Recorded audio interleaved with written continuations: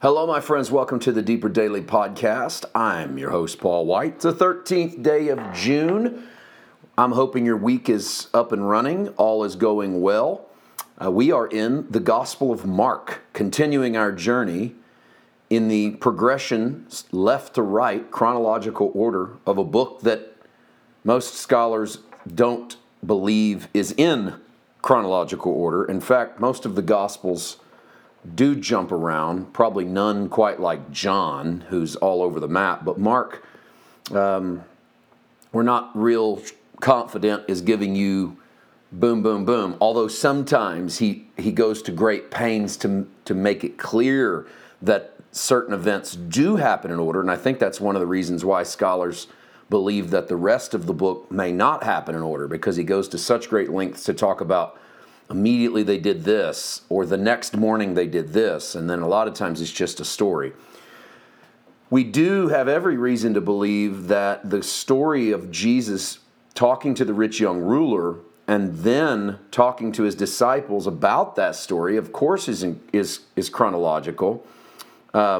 We don't know that the next story, now they were on the road going to Jerusalem, we don't know that happens immediately following the other story, but we'll get to that as the week unfolds. I do want to close out this little spot that we've been dealing with for a few days.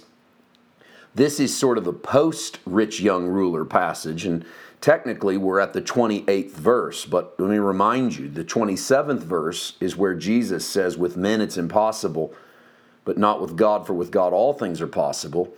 And that's a great blanket statement, but it's also a contextual statement. What Jesus is talking about contextually is the impossibility of someone making it into the kingdom who is wealthy. And it's impossible in natural terms because we don't get to transfer the things that define us here into that kingdom. Something has to be let go of. But before I get to the next part, the wealthy in Christ's day struggle with this, with receiving the kingdom because they won't let go of the thing that defines them. I'm not sure we're any different. Okay, I said in Christ's day, but I really am not sure that I'm different. I'm not sure that you're different. It's hard for me to say that we are. With that in mind, what becomes impossible with man is always possible with God. Therefore, you can't get yourself into the kingdom. There's no hope for you to make it into the kingdom by your own work or by your own will, but it is possible with God. So Jesus is saying that God can do miracles.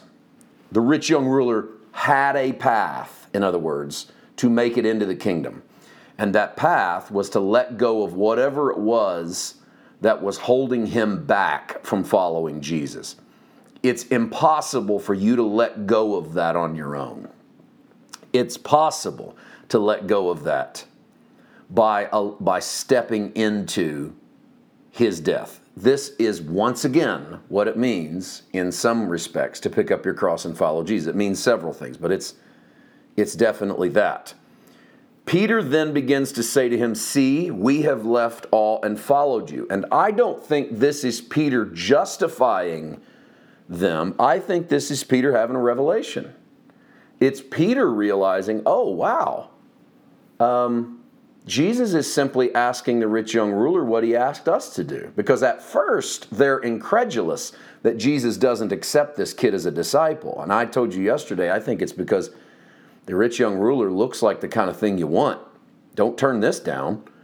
But then it hits Peter. Oh, Jesus isn't asking anything more of him than he asked of us. He just has more. He just has a different thing to give up. He has his riches to give up. But if you think about it, I gave up my fishing career. I gave up my boat.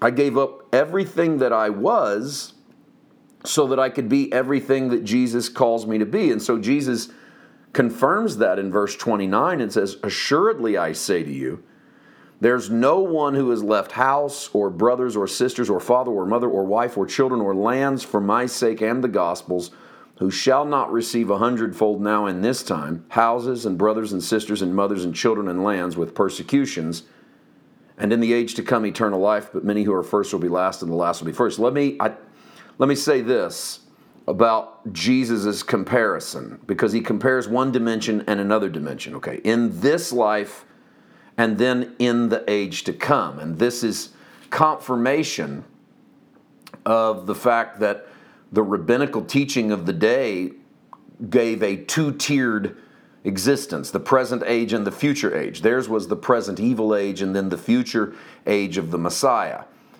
The resurrection of Jesus will significantly alter this, because what the resurrection will do is show us that the believer actually exists in two ages at the same time. We exist in this present age, the one that's passing away, and we also exist in the kingdom age. We just don't exist fully in the kingdom age anymore, or yet. But we also don't exist fully in this age anymore, because we're cutting off our dependencies to this age. So in a way, the believers in Christ are in between. We are in this present evil age while starting to experience the eternal age. We are letting go of the things that attach us to this present age while picking up the things that attach us to the kingdom age. And Jesus says, if you've left stuff behind in this age, just know that you will receive 100-fold. And he says now in this time, houses, brothers, sisters, mothers, children, lands, but also persecution. So he's showing you that there are things that you can expect to get back in this age. Persecutions are among them. Notice he doesn't say you'll get more fathers, but you'll get mothers, brothers, and sisters. Interesting, right? Well, it could be because Jesus prompts his disciples to call no man father but God, and so he's showing them that you're going to receive a spiritual family. He says, whoever does my will, these are my mothers, these are my brothers. So you're going to receive a spiritual family that's going to be much larger than the natural family that it might cost you to follow Jesus. And some of you know that it's cost you some natural family to follow Jesus.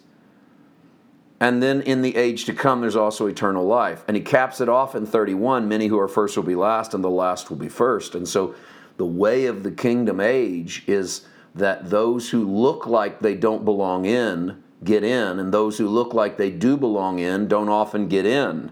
And this sums up the story of the rich young ruler. It looks like he should get in, but what looks to be first in this age would be last in that age, and what looks to be last in this age would be first in that age. So, contrast it. A guy that has everything doesn't qualify for the kingdom. People who have given up everything qualify for the kingdom. And in reality, that's salvation. Those who cling to what they are and refuse to repent and refuse to acknowledge their sin and lay it down do not get to walk into the life of God.